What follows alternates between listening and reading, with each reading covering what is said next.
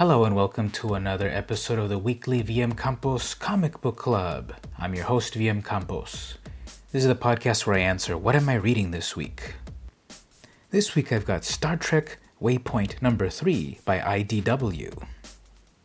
The creative team is Scott, Howell, Lewis, Castellucci, Levins, and Stern. That's a big creative team because this is an anthology Star Trek series from IDW.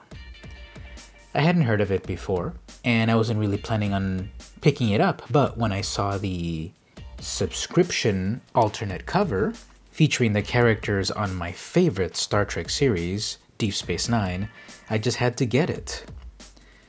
So Star Trek Deep Space Nine is my favorite Star Trek series of all, and the best series of all. Fight me. On the cover, we have all of our favorite characters, except for Chief O'Brien for some reason. And this roster of characters is from the 6th season or before, because there were big changes on the 7th season of the show. So there are 2 stories in this comic. There is a Star Trek Voyager story first, and then a Deep Space Nine story second. The first story is The Wildman Maneuver, written by Meyergrid Scott, artist Corin Howell, colorist Jason Lewis, and letterer And World Designs. Then there's the Mother's Walk story for Deep Space Nine, writer Cecil Castellucci, artist Megan Levins, and colorist Sarah Stern. The regular cover features art for Voyager. The subscription cover features art for Deep Space Nine. And then there's a retailer incentive cover, which features a photo of 7 of 9.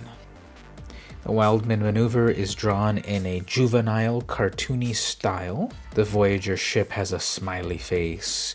It looks like it's drawn in cartoons. It's funny, it's fun.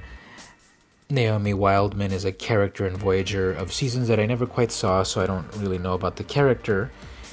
But she has an adventure with aliens trying to take over Voyager. That goes back to the real world with a slightly different art style, very cartoony, but I still like it. Then we have Mother's Walk, which, interestingly, has a very somber plot, but the art style is, again, very cartoony. It captures the personalities of the actors on the page very well. I can see Terry Farrell and Nana Visitor in this comic very well. It's a cartoony style, but still pretty realistic. And so it's a somber tale, which of course that's on par for when they talk about the Bajoran occupation, which was a very difficult time in Star Trek history. There's a very graphic, actually, page here of 3 women hung as an example by their scarves. I felt the dialogue overall on this story was a little stilted, but it was great seeing all my favorite characters from my favorite Star Trek series. The story's pretty inspirational and positive and enjoyable. I think I'll go back to the comic shop and pick up issues 1 and 2. It might be interesting to follow an anthology Star Trek series.